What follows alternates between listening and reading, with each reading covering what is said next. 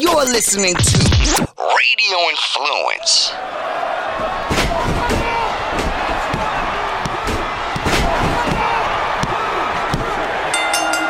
You are sitting ringside with David Penzer on Radio Influence. Welcome to Sitting Ringside. My name is David Penzer, and I am glad that you guys are here to listen to this thing that we call a podcast. We have a great show for you today, as we try to do each and every week right here on Sitting Ringside. We're going to talk to the Impact Knockouts Women's Champion, new Impact Knockouts Women's Champion, Allie, about her career a little bit. And she's recently been in the news about admitting and coming public about the fact that she has suffered most of her life from anxiety and depression. I don't talk about it much, but I have had throughout my adult life issues with anxiety and panic attacks. And so I thought it'd be interesting to talk to somebody else who's been in the wrestling business, who's had to go out and perform in front of a crowd in one way or another with, while suffering anxiety or suffering a panic attack. And we're going to talk a lot of wrestling too, so about her career. And I think she's an engaging, really, really nice person. So I think you really enjoy it and bring a different perspective to all the male wrestlers we have. Not that there's anything wrong with them. We enjoy them as well, but a little different perspective from a female. And we're going to ask her a little bit about the controversy surrounding the WrestleMania Battle Royal. So get her take on what she thought of that whole thing. And they have backed off. And so the social media campaign was effective. And I put on Twitter recently, I'm not a real PC guy, but I give WWE kudos. That was not a nice person, to say the least, and no reason to celebrate her, and I'm not even going to say her name. So speaking of that, wondering what you think about the build to WrestleMania. I've been underwhelmed, to say the least. I'm just not feeling that vibe. I was more excited about the Royal Rumble. I'm looking forward, of course, to the Raw after WrestleMania, and I'll watch WrestleMania, and we'll talk about it here. But I'm just not feeling it as the major show of the year. I'm wondering what you guys think, what you're looking forward to. Maybe with a little bit more build-up, Triple H and Stephanie versus Ronda Rousey and Kurt Angle could be a little bit more interesting. The Undertaker hasn't accepted John Cena's challenge yet. Obviously, looking forward to the World Heavyweight Championship match with AJ Styles and Nakamura. I think for me, that's probably the thing I'm looking forward to the most, and it's probably what they've promoted the least. Because they had to get through Fastlane. So, wondering what you think. Hit me up on Twitter at David Penzer, all one word. You can hit at Penzer Ringside, which is the site for the show. If you have any opinions or questions that you don't want to ask on a social media site, you could always email me privately at David Penzer, all one word, at radioinfluence.com. David Penzer at radioinfluence.com. Let me know what you think about the build to the biggest weekend, the biggest show. Certainly looking forward to watching the Hall of Fame on WWE Network. A lot of great people going in. Jeff Jarrett, who we spoke to a couple weeks ago, and Bill Goldberg, old friend. The Dudleys, old friends, and a lot of other. Was really happy, actually. Wasn't planning on even bringing this up, but was really happy to see Hillbilly Jim go in. Hillbilly Jim is a super, super, super guy, sort of a brand ambassador to WWE over the years. You don't see him a lot on their programming, but when it comes to doing events, charity events, and corporate events, usually the two people that they will go to are Jimmy Hart, who is already in the Hall of Fame, and Hillbilly Jim. So I'd actually had a conversation with Jimmy Hart a couple days before they announced that he was going into the Hall of Fame. I don't even know if Jimmy knew, but Jimmy said I said to him, I said, Jimmy's a kayfabe. If they tell him not to say, somebody tells him not to say something, he's not going to say something. So I don't know if he knew or not, but I even brought it up. I said, well, I said, is Hillbilly in? Because you would think he would be. And he goes, no, he's not in. He said, I said, you have any idea why? Does he have any heat up there? Because he's always such a great brand ambassador. He goes, no, we were kind of talking about it last year at Fan Access, and he has no idea, but he's not gonna, worry about it. Not the be all and end all, but certainly, I'm sure that once he got the call, he was happier to be on the list than not on the list. So, congratulations to Hillbilly Jim. Well deserved, and like I said, a lot of people may not see his presence, but he is a class guy and one of those go-to guys that will represent the professional wrestling business, whether it's in front of a group of politicians, whether it's in front of a group of kids, whether it's in front of any organization. He'll represent it, and Jimmy as well. And we hope to get Jimmy on this podcast soon. We're going to try to do a live show from Jimmy Hart's Hall of Fame Bar and Grill in Daytona Beach. If you're ever in Daytona Beach, go say hello to Jimmy at the Jimmy Hart Hall of Fame Bar and Grill, and tell him that David Penzer and City Ringside sent you. We are working with him and working with our schedules to make our way down to that bar in Daytona and have Jimmy Hart on a podcast. And we'll see if we get Hillbilly Jim as well. Right now, I'm sure everything he does goes through WWE, but after WrestleMania season, we'll try to get Hillbilly Jim. I'd love to talk to him. Great guy, as I said. So congratulations, and looking forward to hearing your thoughts on anything that I've had to say. If you haven't already, please feel free to tell your friends and neighbors. Spread the word. City Ringside on all the different platforms. If you have not already, please subscribe and leave a review if they allow you to do that. I appreciate that you guys tune in and listen to this podcast on a weekly basis. And with that, want to bring on the Impact Knockouts champions. Few know her as Cherry Bomb. Most know her as Allie. Welcome to City Ringside.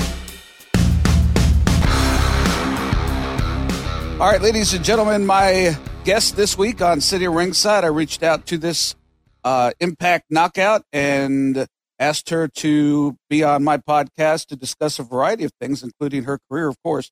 And in the meantime, in between booking the interview and getting her on, she became the Impact Knockouts champion. So congratulations to my guest, the Impact Knockout champion. Welcome, Allie.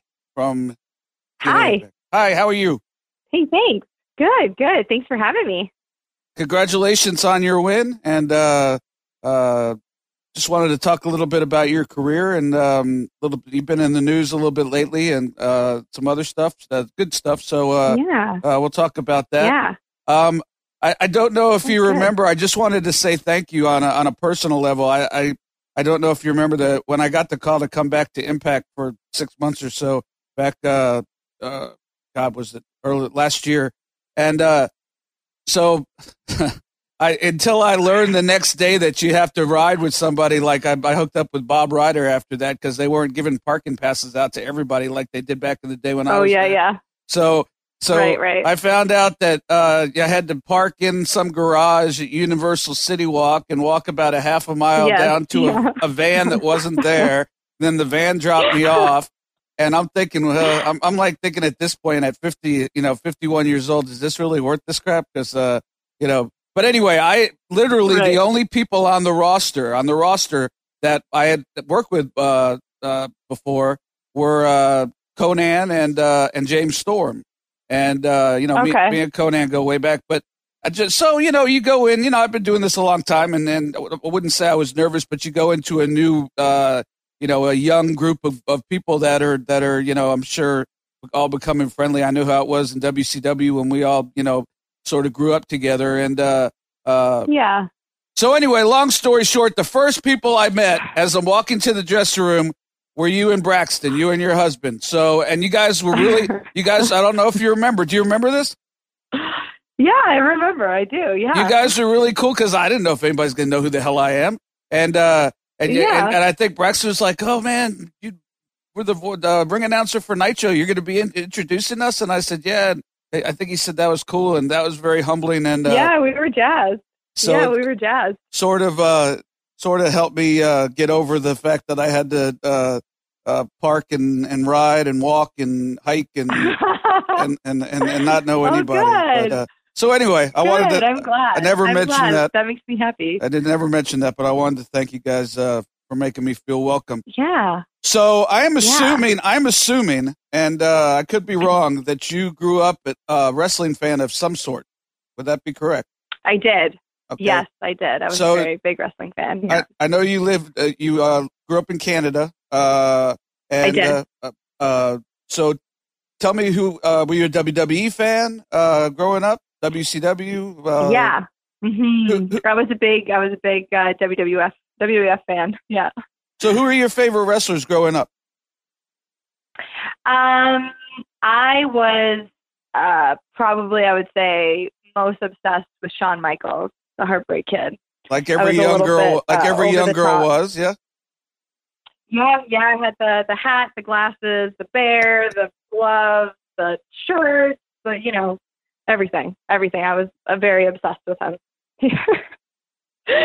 So he was my favorite. And then, but I also, so I started watching it when I was very young. I mean, my dad had me watching it when I was, I think he put me in front of the TV when I was like 3 or 4. And I remember seeing Hulk Hogan for the first time. And I don't remember clearly, but my mom tells me that I was completely obsessed, with Hulk Hogan as well.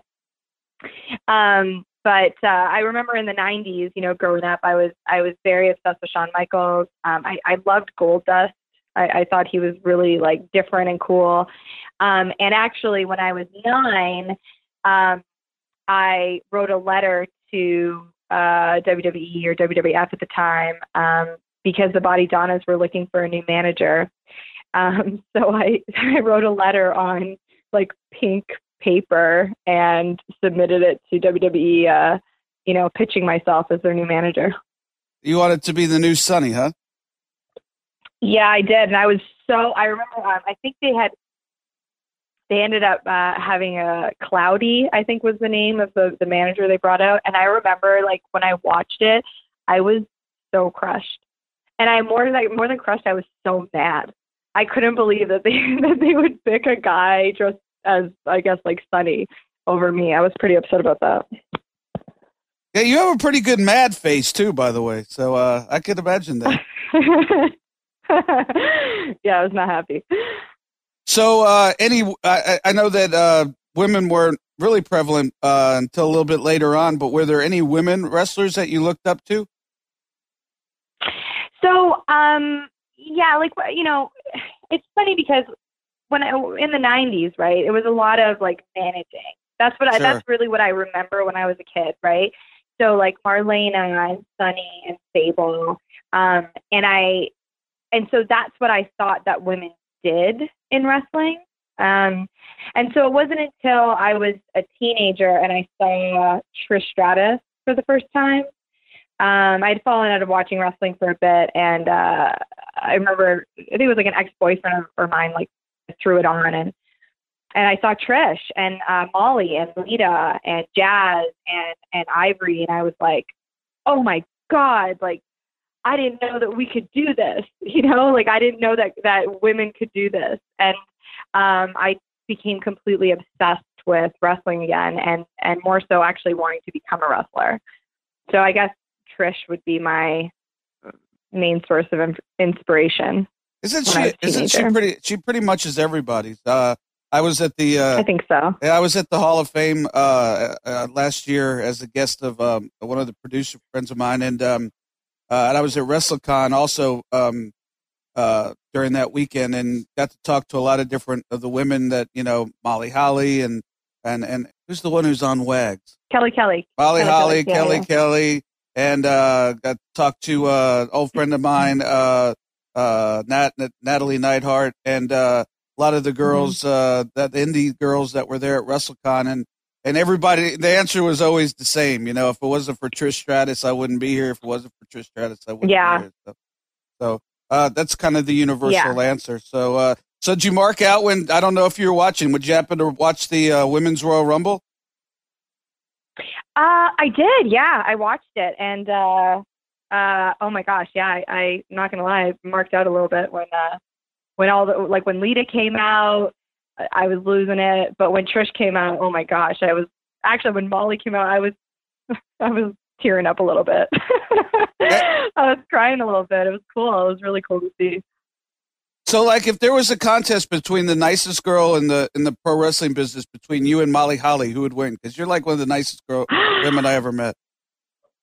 You know what? I've never met Molly, and I've always wanted to. And then actually, I want to say she was at the big event this past weekend, and I was so hell bent on meeting her, and our paths just never crossed. And I was super disappointed because I've heard so many amazing stories about Molly Holly.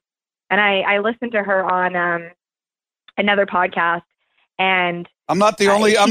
This isn't the only podcast. But she, you know what? She sounded so genuine, and yeah. So I'd love to meet her. Maybe one day. Hopefully it happens. I always say that the term "nicest person" in the wrestling business is overused because it's used a lot. There are guys like Bobby Eaton, right. That people say, and he is legitimately one of the nicest guys in the business, but Molly Holly is I mean, she's just awesome. So I hope you get a chance to meet her, and I'm sure that she'll be everything that you think she is. She's just down to earth and sweet, and maybe I'll get her on this show if I kiss her, you know what, enough. But get her on this podcast. So you went to wrestling school, I read, when you were 18, so pretty young, in Toronto. Yeah. Tell me about that experience. Was it harder than you thought it was? At some point they must have smartened you up, because it was a different world then, and you realize why you never got the job as the new manager of the Body Donnas. So tell me about about that process. Yeah, so I signed up the day after my 18th birthday, and it was at Squared Circle Training in Toronto. The head trainer is Rob Fuego, and I was completely like a fish out of water. It's so weird because I guess I didn't really think about how hard it was going to be. All I kept thinking about was that I just wanted to do it. And so it was a rude awakening for sure. When I remember the first day we were doing, we used to do all these god awful like conditioning drills, Squats. And squats, and we had 2 rings, so we would utilize both those rings, but we would do like running around the rings, and then do grapevines around the ring, and then do duck walks around the ring, and then wheelbarrows around the ring, and it's just like and an endless amount of squats and push-ups and all of these very physical things. And I had never played a sport in my life. Oh my God, no. Nothing, not baseball, not, I barely skated. I was just not, I played music in high school. I played in bands, and I played the guitar, and I was a little, rebel without a cause. I was not a physical person. So wrestling school was really hard, and absolutely nothing came easy to me. Absolutely not. I mean, I was afraid to run under leapfrogs. It took me weeks to run under a leapfrog. It took me months and months to be able to take a hip toss, to take an arm drag. And the whole experience was like very humbling and eye-opening for me. And it really like kind of like, it was a lesson in not giving up and not quitting. I know that sounds like kind of corny, but there were a lot of days where I was like frustrated with myself because I just couldn't get it. It was just so hard. But then once you do it more, and you start to,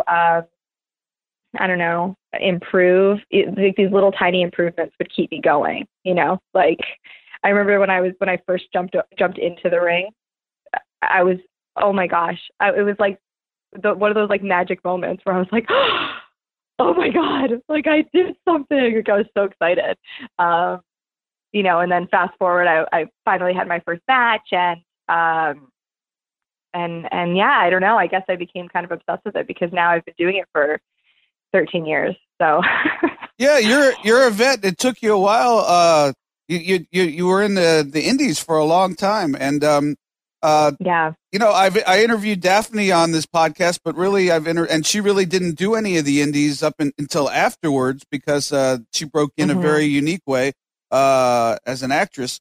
But tell me about that life as a woman wrestler on the indie circuit. I know there's Shimmer, and I know there's some other places that focus strictly on indie wrestling, and then other than that, it's sort of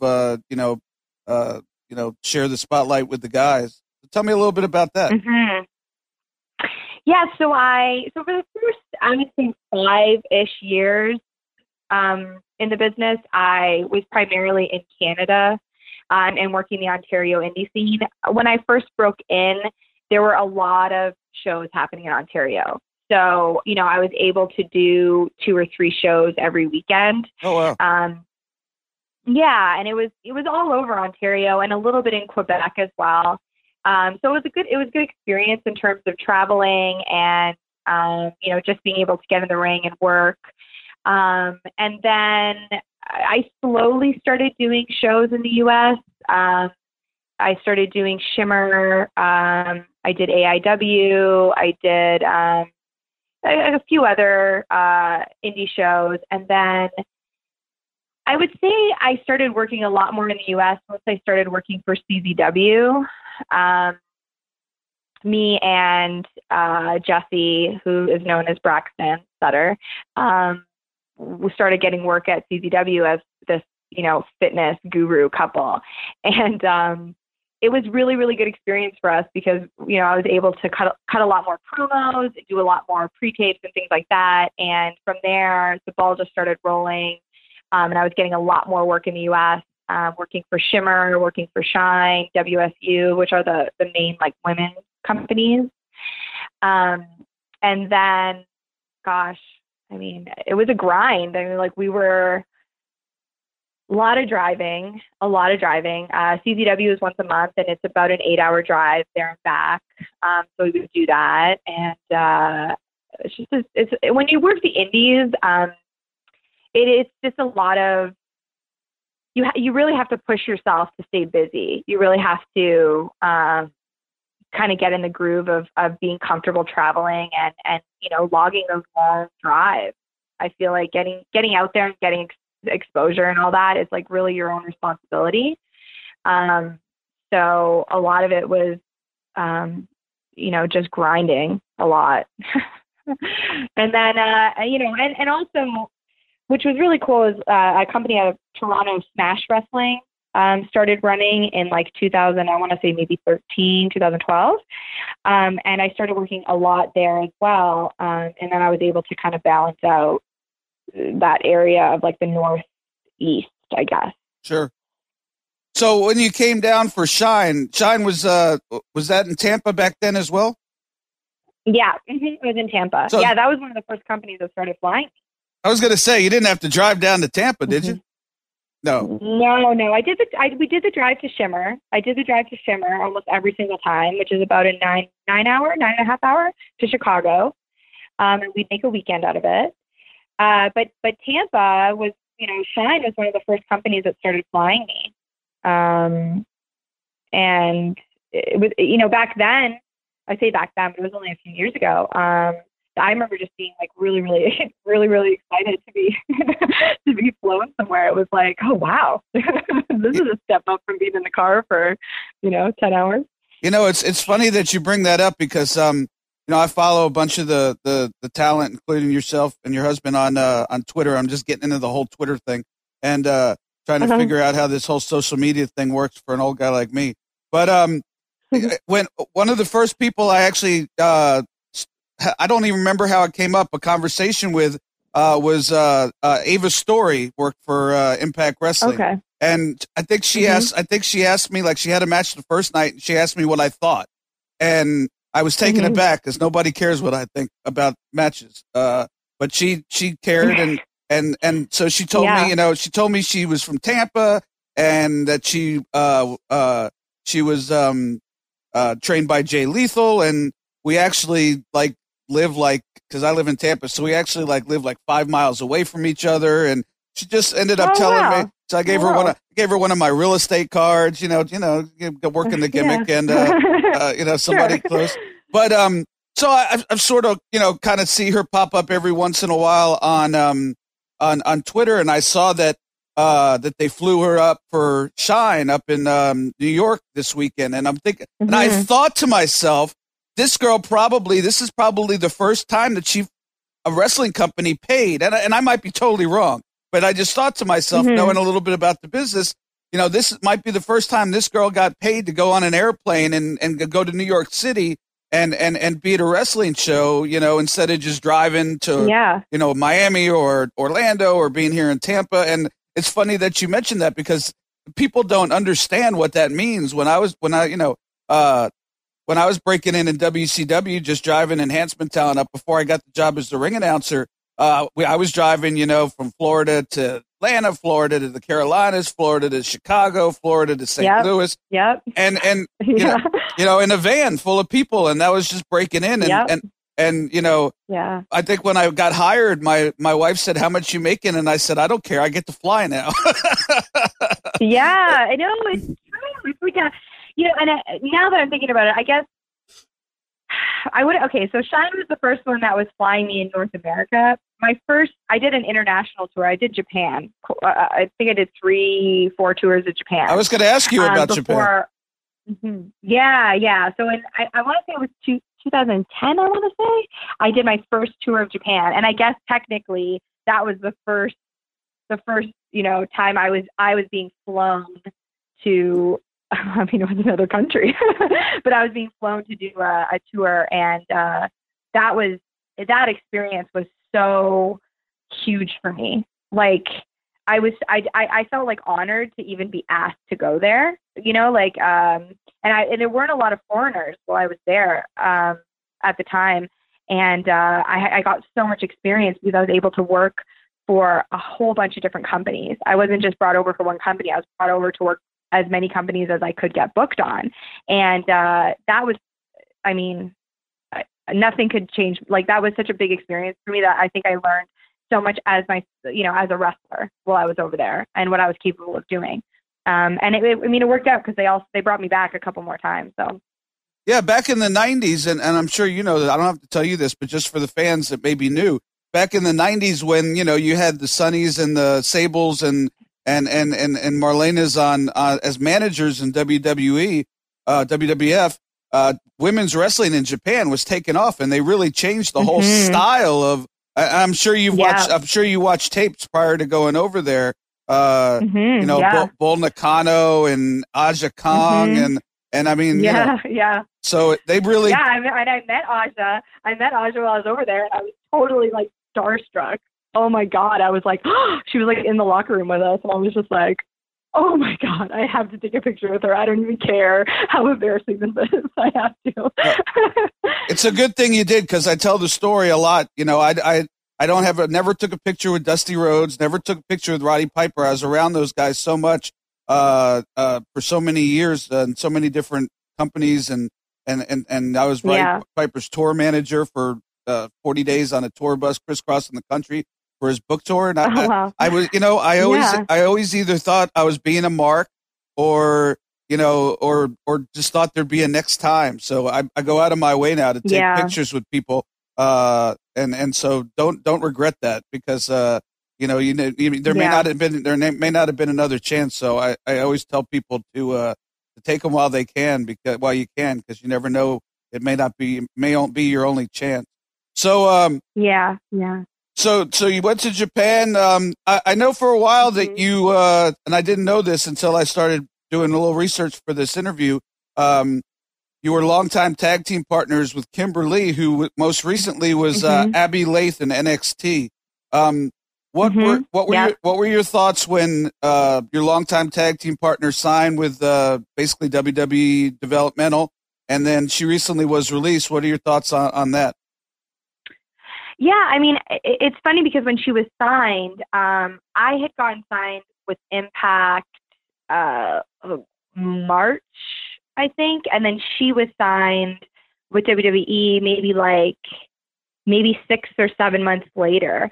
So we were already sort of at this, I don't want to say crossroads, but we were already sort of kind of going on in our own directions. And I just remember being really happy for her because I knew that's what she wanted.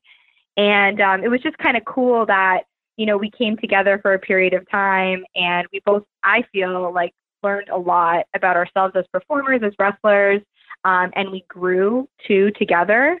And then for us to go our own ways and, you know, was kind of neat. It was kind of like a nice little end of a chapter in our wrestling world or wrestling lives, you know. And then, you know, I did recently hear that she got released. I don't know what the circumstances are around that at all, but I mean, she's very resilient and she loves wrestling. She's very passionate about wrestling. And I mean, I saw that she's booked out the wazoo already on the indies. So, you know, she'll land on her feet. I would think so. She loves wrestling, you know, so I'm sure she's not going to give it up. Any interest in a Allie Kimberly maybe Impact reunion? You know, right now I'm working a lot with Rosemary. We have a whole, which I was going to talk to you about later, but we have a whole, we just launched our website, demonbunny.com. We have a whole bunch of merch. We have a comic on the way. We have videos on the way. So we're really working on kind of building our team, or I'm working on building a team with Rosemary at the moment, but never say never, you know? Yeah, we'll certainly hit back on that hit back up on that.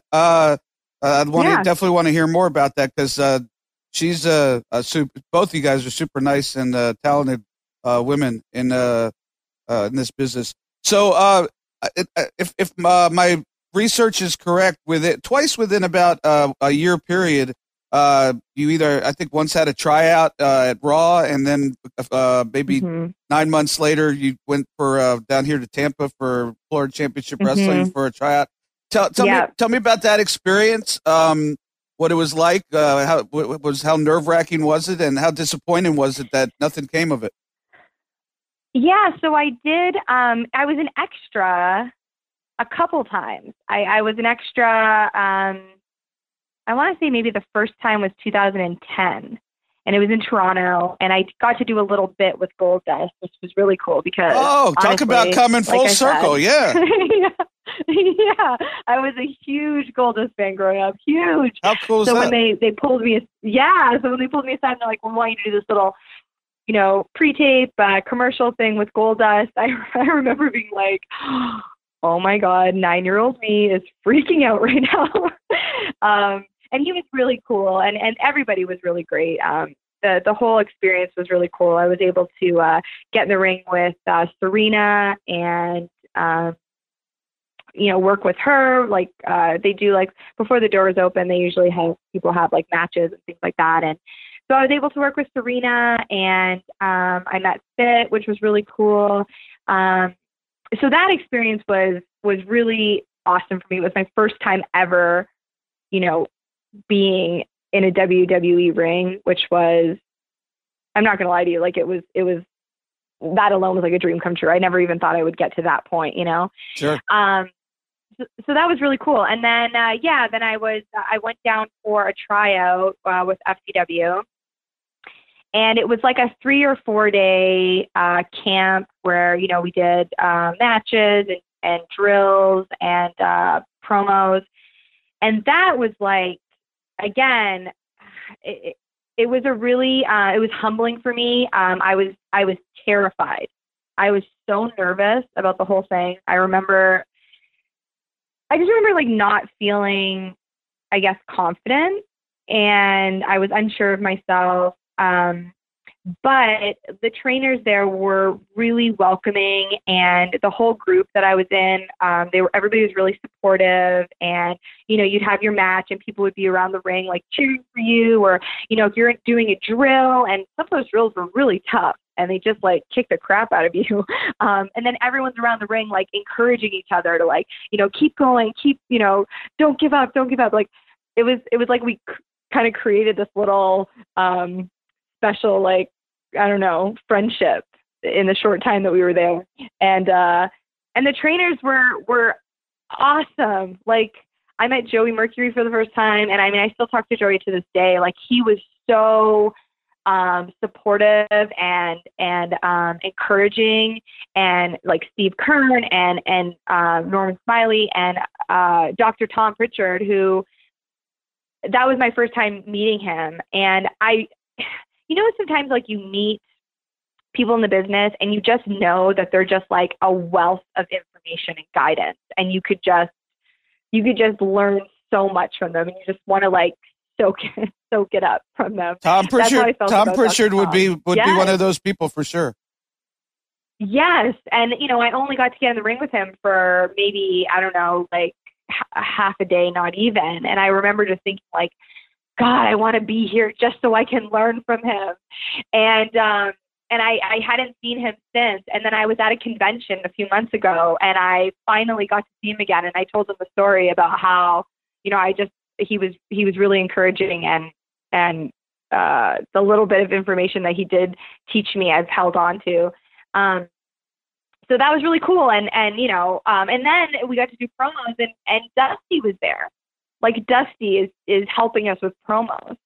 It was like, oh my God, like, I feel like I can't put it into words, like that's, I feel like, you're around people like that, and you can't help but just want to absorb everything and learn as much as you can. And Dusty was just so awesome. And I'm smiling, and my producer's smiling back because everybody has a Dusty story. Dusty Rhodes influenced probably in some way or another every single guest I've had on the show, whether it was Dory Funk Jr., who was world champion in 1970, or whether it was the Pope or I mean everybody. And I don't bring up like Dusty every interview, but he always just seems to come up because he's one of those guys that if you ever spent 5 minutes around him, either as a fan or even more importantly as a student of his, just something that you never forget. So it's just ironic that. Yeah, like he had a way of making you feel like important and special. Even like he didn't know me. Like I was just some indie chick there, and he just the way that he communicated and talked to you like you were a person and you mattered. And I just wish I had an opportunity to have worked more with him, because I feel like that kind of experience is like life changing. So, so the whole tryout itself was really a cool learning experience. But yeah, like I was disappointed that I didn't get signed at the time. Of course, I was like, I questioned everything about it and about myself. But it's funny because I look back on it now and I feel like I probably wasn't prepared at the time to be signed. I feel very confident in myself now, and it's taken years and years and years to find that confidence. But at the time, like, I know I didn't have it at all. I was second guessing everything. I was second guessing me being there. So, I like to think that everything happens for a reason. But at the time, yeah, I was like pretty bummed that I didn't get it. So a couple years ago, you get the call from Impact to come join the Knockouts. Mm-hmm. Before we talk about your initial storyline and some of the unique things that went on with that, who came up with the name Allie? Did they give you some input? Was it waiting for you when you got there? Yeah, they came up with it. There was I think they sort of came up with they asked me to submit some names, and then they came up with some names, and then they picked Allie. And I had been Cherry Bomb for so long. So to change my name to Allie was hard at first. It was a little challenging, a little bit. Now, I don't even prepare to ask this, but I'm curious. Do you think, looking back, that if you went in as Cherry Bomb, that you would have been as successful as you are now with the timid? No. So like you said, everything happens for a reason. Because I'm no wrestling expert, but I honestly think that if and seeing you on TV before I came in, and then, how the character has grown. I think that the evolution of an all new character probably was what's led to so much success, as opposed to just Cherry Bomb, the girl wrestler, and nothing against her. Absolutely. Absolutely. No, absolutely. You're absolutely right. You're absolutely right. Like, it was definitely a blessing. It was like, it's like anything in life, right? Like any kind of change. I hate change. Causes a little bit of, like a little, like change always causes a bit of friction. There's always a little bit of pushback when it comes to any kind of change in life, especially a big life change. And, when you've been a character for a very long time, or you've had a name for a long time, like that was my name since I was 18, right? So it's like, of course, there's like this little part of me that's like, oh, I must protect Cherry Bomb. Like that's who I am. But like you said, like, being given the name Allie and being given a brand new character and a real story arc, and, the opportunity to expand as a performer, to develop myself further. Those are gifts that, but at first, there was a little bit of like, Oh, no. Like with anything. I totally get it. You're burying 15 years of hard work and hoping that, putting, all that into somebody else's hands, and lucky for, between creative and you and the people that work with you, you guys certainly pulled it off. Do you at this point, I'm sure it happened when you first started, but at this point, does anybody call you and say, hey, I want to book you, but I want to use you as Cherry Bomb, or is that totally done? Oh, yeah, Shimmer. Shimmer wants Cherry Bomb. Shimmer wants Cherry Bomb. Yeah. I think I will be Cherry Bomb at Shimmer forever. But which is okay, because you know what, Cherry Bomb fits right in at Shimmer. Sure. No, that's cool. You could be two people. You could be, you could be Cherry Bomb in that environment. You could be Allie in the environment and Impact. So you joined. Was the plan always to have you start out as really timid character, or was that something that kind of just developed? So that was always the plan. That was the plan, yeah. And I owe a lot to Dave Lagana. He primarily wrote for me. He wrote Allie, and I think he catered a lot of the character to me and to my personality, and like what he could see that I could do. And I didn't even at the time know that I could do that character very well. But he really believed in me, and he said, he'd been holding on to this character for a long time, and I think he was maybe looking for the right person to give it to and have them flourish. And I felt very lucky that he picked me to do that, and he trusted me with Allie. And so I think the plan all along was for me to be this, timid character to work alongside Maria. So you did the angle with Maria, Sienna to a lesser extent, and then Laura Van Ness, who you just defeated for the Knockouts Championship. And it ended in a wedding. I actually watched this on TV, and I watched very little wrestling on TV back then. But I watched it on TV because I heard it was a great performance by everybody. But I didn't know at the time your real life situation. So I'm just going to cut to the chase. Yeah. How strange is it to be involved in a wedding where your husband was the groom? You know what? It's okay. It's so funny because, and I'm just going to be real with you. Sure. All right? That's what when we were standing in the ring, like me and Jesse, we sort of set out when we got together. We didn't want to work together. We just wanted to be together. And eventually it sort of just organically happened where we started getting booked together, and we had this chemistry. And, I think once we realized we had something special together, we were determined to push each other to that next level. And so we kind of, set out to do that. And it was like, we got signed at Impact together. We were offered contracts sitting side by side. And then to, flash forward to this moment where we're in the center of the ring and it's this wedding and there's chaos going on. And I looked up at him and both of us had tears in our eyes, because it was like all that hard work that we'd put in, finally was worth it. Like, we're finally here and we're here together. And it was like a really, really cool, special moment. And it's like one of the best moments in wrestling that I've had so far. That's sure. That's super cool to hear. Did you flash back at all to your wedding vows that you guys had, or are you just totally in the moment in character?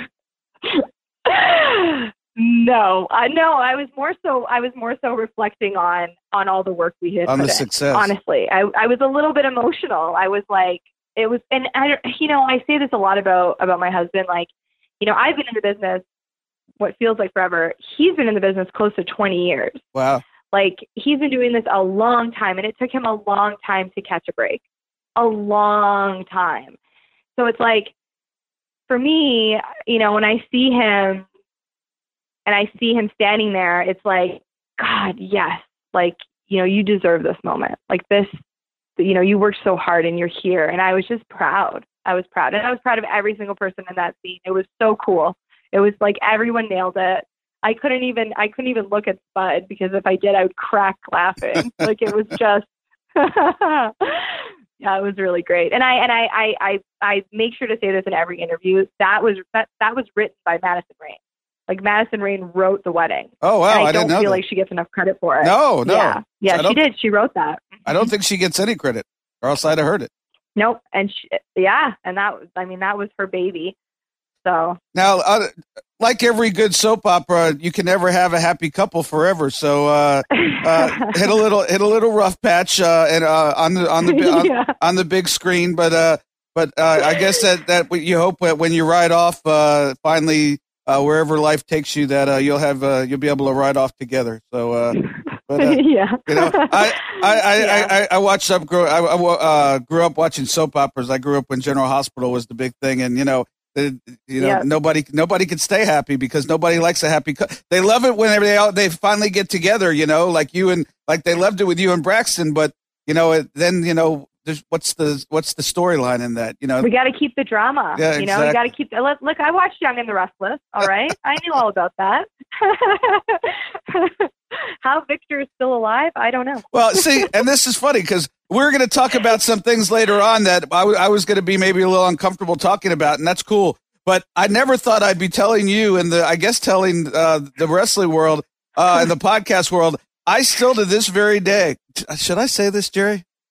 I still to this very day DVR General Hospital and watch it at night after my wife goes to bed. Oh, that's awesome! I love it. And I just saw that the character of Robert Scorpio is coming back, and that's who got me back. Now, there was a time, obviously, for 20 years when I was traveling with WCW and stuff that I didn't get to watch it. But I did start watching it again about 10 years ago when that character came back. And so now isn't it amazing how you can just soap operas, you can just hop back into it? Yeah. And so then now my secret's out as I still watch General Hospital on TV. I do not sit and watch it at 2:00 in the afternoon, though. I will say, I got to keep a little bit of my man card, because my man card's going away as we speak. So, hey, look, we all have our guilty pleasures, all right? There you go. So no judgment. There you go. Judgment. Thank you. So so today you guys have taped I think another month or so, and so we'll see where the storyline goes, and anxious to see that. And then you're going to be back here in Orlando for more tapings. Tell me just about I know you're doing something with Rosemary, and you guys are probably two of the most popular between the men and the women, two of, if not the two most popular characters in Orlando in that Impact Zone. So tell me about what's going on today. Tell me about what you're looking forward to in the future, and a little bit about your collaboration. Yeah. So the funny thing about me and Rosemary, we worked the indies together. Going back to, I think our first match together was maybe 2008 or 2009. Really? So yeah.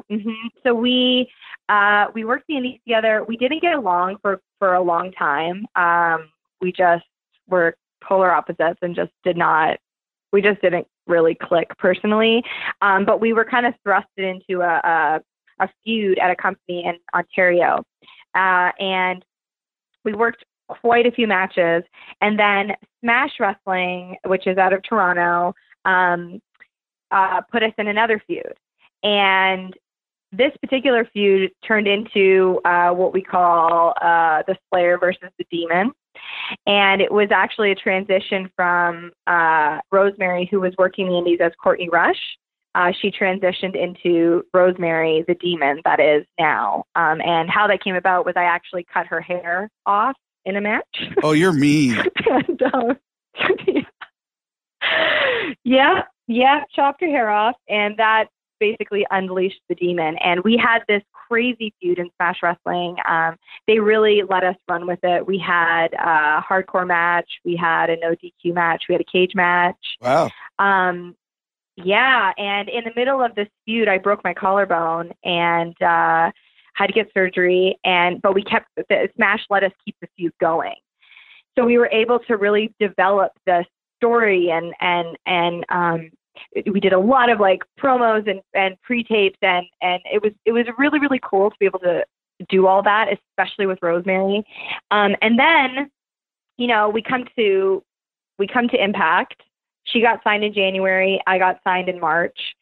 And I remember us both being like, we got to tell this story. Like, we have to, let's show them that we can do this crazy demon slayer thing. And it just so happened that we just sort of like developed this chemistry where we ended up working together a lot more. Right. And we just sort of realized like we had something. The fans really loved the dynamic between me and Rosemary, me being the bunny, Allie, and her being this, monstrous demon. And we launched a shirt and it sold out like the blink of an eye. Just as soon as we launched it, it was crazy. I couldn't believe it. And we realized, okay, like this is something. We have something here. And I'm really excited. We launched a website, and like I was telling you before, we're working on a comic book, and I'm actually flying to Orlando next week, and we're filming a bunch of stuff. So it's kind of our own thing. It's separate from Impact. It's kind of our own brand and our own little baby that we're developing right now. But it's really exciting. Yeah, sounds like it. What's the website for the people who listen?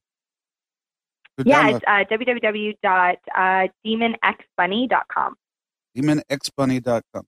I'll write that down. Demonxbunny.com.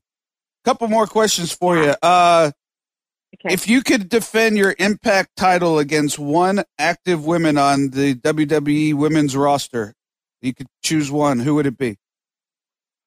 Natty Neidhart. Yeah, would be Natty for sure. Yeah. I've always wanted to be in a ring with her. I'd like to see that match, actually. And they recently, I wanted to get your opinion of this if you have one. They recently announced a Fabulous Moolah Battle Royal for WrestleMania with all women. That got a lot of pushback. Look, the world's changed, and the things that you could get away with and the things that were looked the other way. I don't know a lot about the story, but I've read up on it a little bit the last couple of days. I guess the people that have researched the Fabulous Moolah have realized that she wasn't a fabulous woman, and she wasn't so fabulous. No. She was. So there's a little pushback from the Twitter internet community. I'm just wondering if you have an opinion one way or another about naming that battle royal after her. I did see a lot of backlash. I was on Reddit and I was kind of just peering through some of what people were saying. And by the way, I couldn't get on Reddit if you put $100 bill and a demon bunny T-shirt in front of me and offered it to me. But I love Reddit. I fall down Reddit rabbit holes every night. It's terrible. What's a Reddit rabbit hole? Is that just for bunnies? You find Reddit you're going to get me on a Reddit rant. You go on the main page and you see all these different stories and things that I never would think I'm interested in reading about. I end up seeing a story about it and I fall down a hole. And then it's like 2 hours later and I'm like, oh dear God, I've been looking at Reddit for, 3 a.m. Gotta go to bed. It's funny. That's what I do with. I love live music. So, and I'm a classic rock fan. Okay. So I'll like put in like a Boston video, and then it'll come up on YouTube on the side, like all these other songs. And like three hours later, I've done my own, mega concert with 42 bands and 100 songs, and a pint of vodka, and it's time to go to bed. But, so I guess that's a YouTube rabbit hole, but so, yeah, I'll have to check out Reddid. But, so yeah. Well, thoughts on the Fabulous Moolah thing? It seems as though, she exploited a lot of women in the business. And it is questionable, I think. It's tough because she did leave her mark, obviously, on the business, but at the same time, I feel like it sounds like she was a pretty awful human being. And I don't know, should we be really naming something after a really awful human being? I guess that's what it comes down to. Like, I don't know, like, it's questionable, I guess.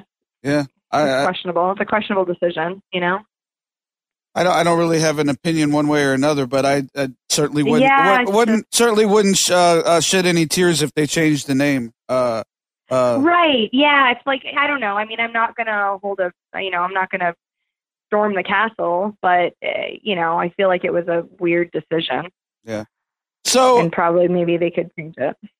so in closing, but I hope we could talk a little bit about this. One of the reasons I originally reached out to you a couple weeks ago, on Twitter is you recently came out publicly with struggles that you've had with anxiety, I believe, and I've not talked about it a lot, but I don't mind talking about it. I've been battling anxiety myself for 35 years. I've been on different medications, and so I just wanted to hear your story and how it was interesting to me that somebody, because when you're in the wrestling business, there's sometimes that you may not be in a good place mentally, but you have to go out and there's people there that are expecting you to put on a show, and you may not be, so I'm just interested to hear your story and how you've dealt with it.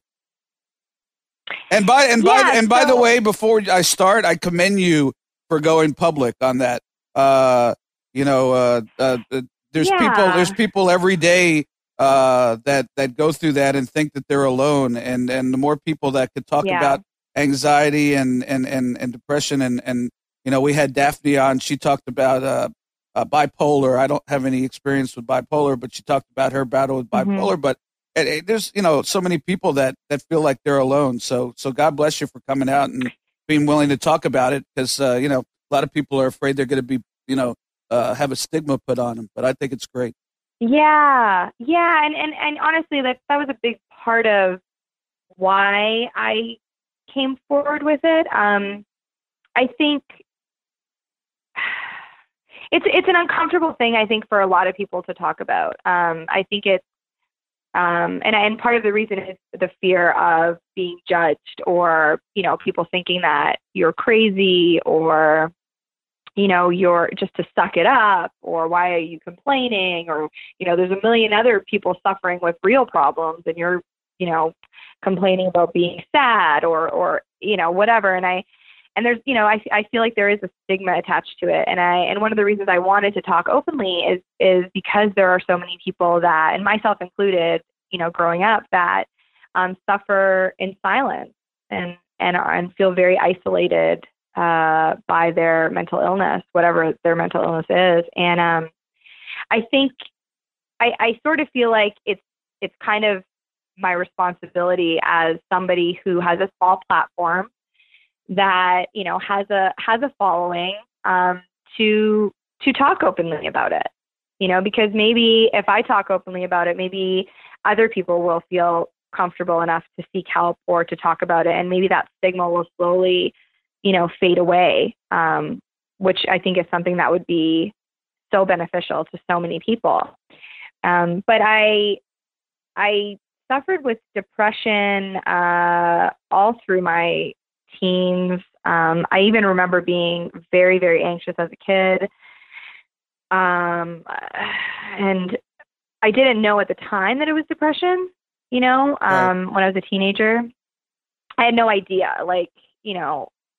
I just knew that I was in a really dark, empty place for a very long time.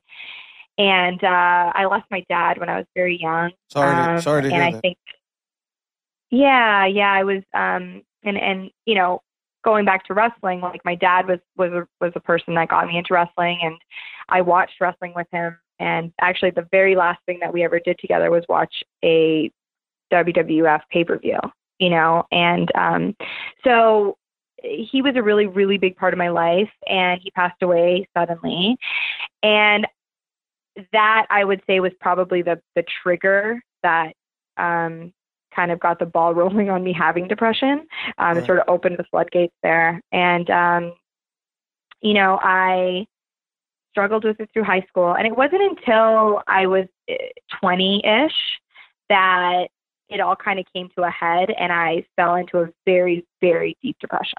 Very deep depression. I wasn't leaving the house, and I wasn't, it's weird to say openly, like I couldn't even shower. Like it was just it was a really bad time. And I was actually wrestling at that time as well.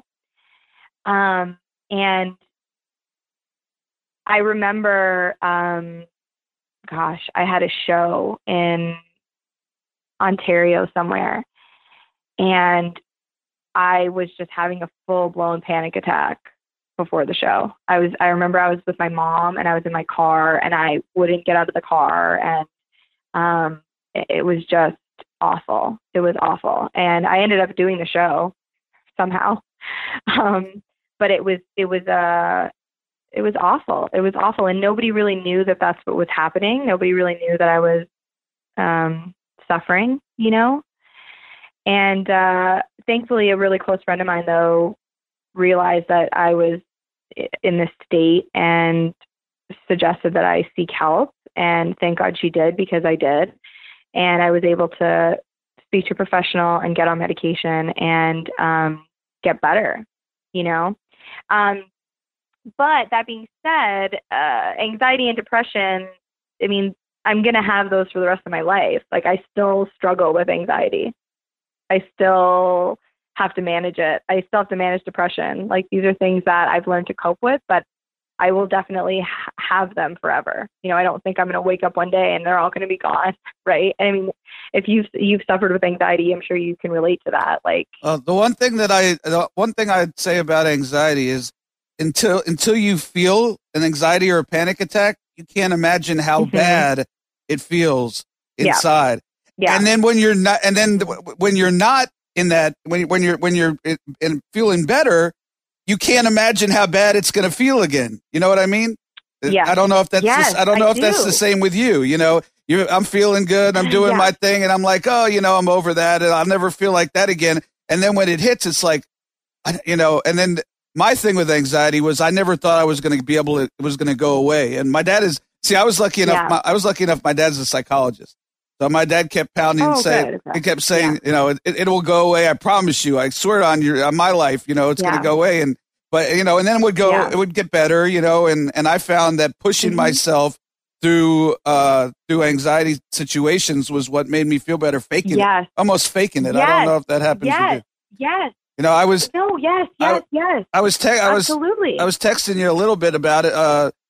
I can remember times where there was, 20,000 people at a Monday night show, and I'm having a panic attack, and I'm on the phone with my wife. Go, what the hell am I going to do? You know, I need to come home, and she's saying, you know, this is your dream. You know, you're going to blow your dream. You know, you got to press through it. So I would literally have to go out in front of 20,000 people and fake being a ring announcer. Fake it. You have to pull it together. Probably. You know, probably for the first hour, and then once I was faking it, I would feel a little bit better. I still wouldn't never feel, you know, I still wouldn't, you know, it wouldn't just magically go away. But at least I find once you could, at least for me, once you could try to take your mind off it, not think about it as much. I tend to over dwell on it when I'm feeling that way. But yeah, so, but yeah, it's funny that you say that, because, you know, somebody had asked me, now that I've speaking openly about it, I have a lot of people come up to me at like shows and signings, and they message me and they tell me their stories. And people have flat out asked me, like, how do you manage anxiety? How do you manage going in front of a group of people and being okay? Like, how do you do that? And I'm not a psychologist, psychiatrist. Like, I can't tell you medically how to, fix yourself or anything like that. But what I can say is what helps me is doing things that make me anxious actually helps me to push through the anxiety. And then I'm able to do those things. So it doesn't always work out that way. Like I have bad days where I can't push myself the way I want to. But, a lot of times I just have to push myself into that situation. And then I realize, okay, it's not, this isn't as bad as the anxiety was lying to me and telling me it would be, but, and I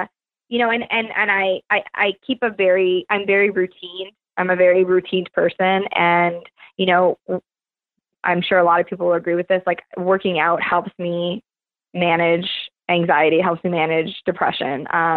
Being consistent with my day-to-day things, like those things really help me to stay in a good mind frame, I guess. And then when it comes to like depression, on the other hand, I'm much more aware of things that would cause some kind of like depressive episode. I'm much more aware of how things affect me or how to cope with things. It took a long time to get to a point where I was able to do that. But, in my early 20s, and I go back to that time I had that tryout with WWE, like I was not in a good place mentally at all for that, and I don't know how well I would have done there had I been signed, and had not really coped with the issues that I was facing, So thankfully I'm in a much better place now, but it's definitely something that I have to still manage. I'm glad that you're talking about it because, there's a lot of people that unfortunately don't have the support of a doctor, or the support of a friend or a companion, like your husband. And I've been lucky to have people there for me, to push me forward. But again, I've been in that same situation where people that are really good friends of mine, that I travel with in the wrestling, would say, "What's wrong with you?" I don't feel, not ever say anything about anxiety. My stomach's bothering me, or no. You don't want to. Because it's almost perceived as like a weakness, or like it's perceived as like, you're just being silly. Yeah. Like, and it's, but it's not, like, unless you've felt it. If you've never felt, like you were saying, if you've never felt anxiety, you have no business at all telling me or anybody with it how they should or should not be feeling. Like it's a very, it can be very debilitating. Oh, absolutely. It's like telling somebody, it's like telling somebody that's depressed to just be happy. Oh, gee, gosh, you know what? I never thought of that. Now that you said that, like, come on. And I feel like, especially with young people, especially with young people, I think it's so, so, so important that we reaffirm that it's okay to talk about it. Sure. It's okay. It's all right. Like, open up and tell somebody, tell anyone, tell somebody that you trust, because it could save your life, and yeah, I just, gosh, I don't know. So I'm trying to talk as openly as I can. No, you're great. And it's funny. I don't want to sound like a crybaby either, but it could be extremely, extremely painful. And, and it's funny, talk about a recent topic. People see Eddie Edwards take a bat to the head, and they see the graphic nature, and he's hurt and he's in pain. And there are times in anxiety and depression where you're in just pretty much just as much pain, but nobody sees you with a cracked head, and you have to deal with it inside. And that's it. It's an internal fight you're having. Sure. Like, these things, like, whatever it is that causes the anxiety attack, or that going out and going driving downtown and finding a parking spot is a normal thing. And you know this, you know, you're not a stupid person. Like, you know that is a normal everyday thing. But anxiety is, you know, whispering in your ear, like, yo, this is not a normal thing. And it's, you know, what, this could happen, and this could happen, and this could happen. And it's like it's awful. It's awful. And if you don't know that, if you never experienced that, gosh, like, it's just it's a very they're very isolating issues. And I think that's why, you know, we got to just, you know, everybody has their problems. Everybody has their weirdness. Sure. And it's okay to talk about them, you know? Sure. Absolutely. I really appreciate you being open about it. Never thought it would be something I'd talk about, but again, I never thought a year ago that I'd be having a podcast that dropped every Monday morning. So yeah, you never know how life's going to take you. Just in case people want to follow you on social media, give us the Twitter, Instagram, all that stuff, so people could find you. Yeah. So Twitter and Instagram, it's at Allie Impact. And then I have a YouTube channel. It's Allie's World. And I have a Facebook. It's Allie TNA, I want to say. And that's connected to my Instagram account. But yeah, so I have those. And then demonxbunny.com is where you can find all of mine, Rosemary's, and then our combined merch too. Now, I just out of curiosity, did you ever have a Cherry Bomb Twitter account, and what did you end up doing with that? Did you transfer that over to Allie Impact? I did, yeah. I have no idea. As you can tell, I have no idea how any of this works. I'm not shy about admitting it. So, you know, I'm 57 years old, and just trying to. And you're learning about it, so there you go. So great. Hey, thank you so much for your honesty and for telling your story, and good luck on whatever happens in your future. Tell everybody at Impact I said hello. I'm rooting for him, and demonxbunny.com. I wish you the best on that, and tell I know him as Braxton, but please give Braxton my best. You guys are super people, and I wish you nothing but the best, and I appreciate your time. Thank you for sitting ringside. Yeah. Thank you so much. Thank you for having me. Once again, a pleasure to have Allie on this week, and really appreciate her opening up about her career and her battles. And I certainly invite you to check out demonxbunny.com, and seems like they have something kind of cool going on, Rosemary and Allie. And appreciate her time and her honesty. It was a fresh perspective and a different point of view, and that's what we try to do here. Oh, by the way, just as an aside, the stuff on about me watching General Hospital still, I was just saying that to make her feel more comfortable. You know, I wanted to make her feel comfortable. She said she watched The Young and the Restless. I threw out General Hospital. Of course, I don't DVR General Hospital and watch it every night. That would be silly. But try to make your guests comfortable. That's what Jerry P. Tuck teaches me. So just wanted to note that, you know, because that'd be kind of silly. But talking about next week, we're going to move forward and have one of my favorite people on. And I think if you already don't know that this person is entertaining as hell, I think you're going to be surprised. I'm really looking forward to having Stevie Ray from Harlem Heat on. He's a really funny guy, and he'll probably give me a hard time, which is I wouldn't expect nothing less. So be sure to tune in. Again, at David Penzer, at Penzer Ringside, David Penzer at radioinfluence.com. Download, write a review, and spread the word. Sitting Ringside drops every Monday morning on all those different platforms. Until next week, and Stevie Ray, my name is David Penzer. I'm still sitting ringside. Have a good one.